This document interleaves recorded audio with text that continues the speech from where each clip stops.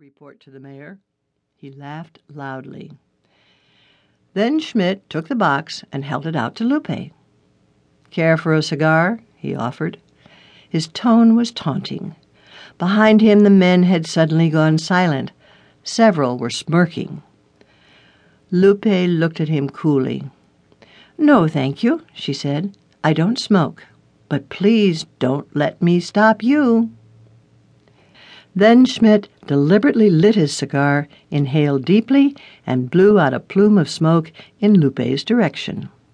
One by one, the other men followed suit. The air in the southern police station quickly became a gray haze. Lupe had tried cigarettes when she was younger and hated them.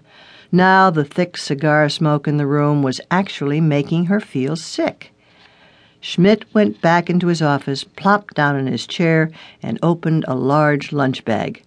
He was a big man with a big appetite. Unwrapping a huge sandwich, he wrapped his thick fingers around it and took a bite. The heavy smells of cheese, pickles, and salami drifted through Schmidt's door. Lupe felt nauseated. "Don't look," she told herself. She didn't want to see any food right now. She looked. Schmidt was chewing a huge mouthful. A ragged piece of lettuce hung from his lips. Watery mustard dripped down his wrist. Lupe got up, feeling a little faint. She started walking toward the restroom. Then she ran. The men's laughter followed her. The next morning, Lupe woke up with a start. Her alarm clock hadn't gone off.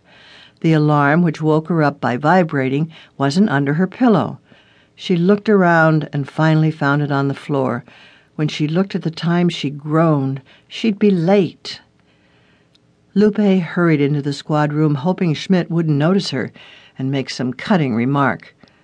But Schmidt was across the room talking to several officers. She saw him say, "Toya's back in San Francisco." She moved to a spot where she could watch him better. "He's got a girlfriend who lives at 901 Folsom, 5th floor," Schmidt went on. "What I'd like to do is put a bug in there. But getting in will be tricky. Toya's probably got lookouts on duty around the clock."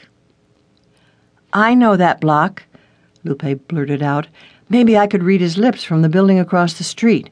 Sooner or later he'd probably say something you'd be able to use on him."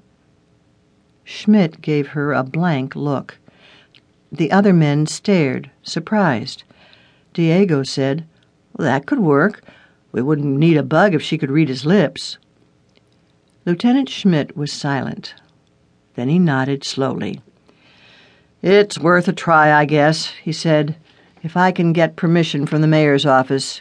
You can take Lupe over there, Diego, and see if this idea will work." Lupe's heart hammered in her chest. What had she gotten herself into? 2 hours later, Lupe and Diego were headed toward Folsom Street. She watched him as he drove. His hands, broad and strong-looking, rested lightly on the wheel. "Who's this guy, Toya?" she asked. "He's a thief," Diego said. "A really bold one. He'll rob a place in broad daylight. Specializes in big-ticket items. He knows what's valuable and who'll buy it." "A real bad guy, huh? Has he ever done time?" asked Lupe. "Not a single day," Diego said. "Last year we caught 2 of his people. They wouldn't say a thing about him. They're really loyal or scared."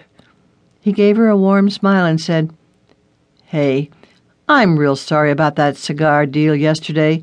You look kind of green. Are you okay now?" "Yeah, I'm okay," Lupe said.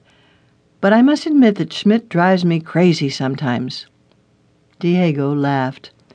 "He really resents anyone from the mayor's office telling him what to do." "More like he doesn't want anyone telling him what to do," said Lupe. Diego laughed again. "You've got that right," he said. "Plus, you're a woman, and he's an old-school guy." Maybe it was the warmth of his eyes that made Lupe give in to a sudden impulse. "Are you seeing anyone?" she blurted out. He stuttered. The back of his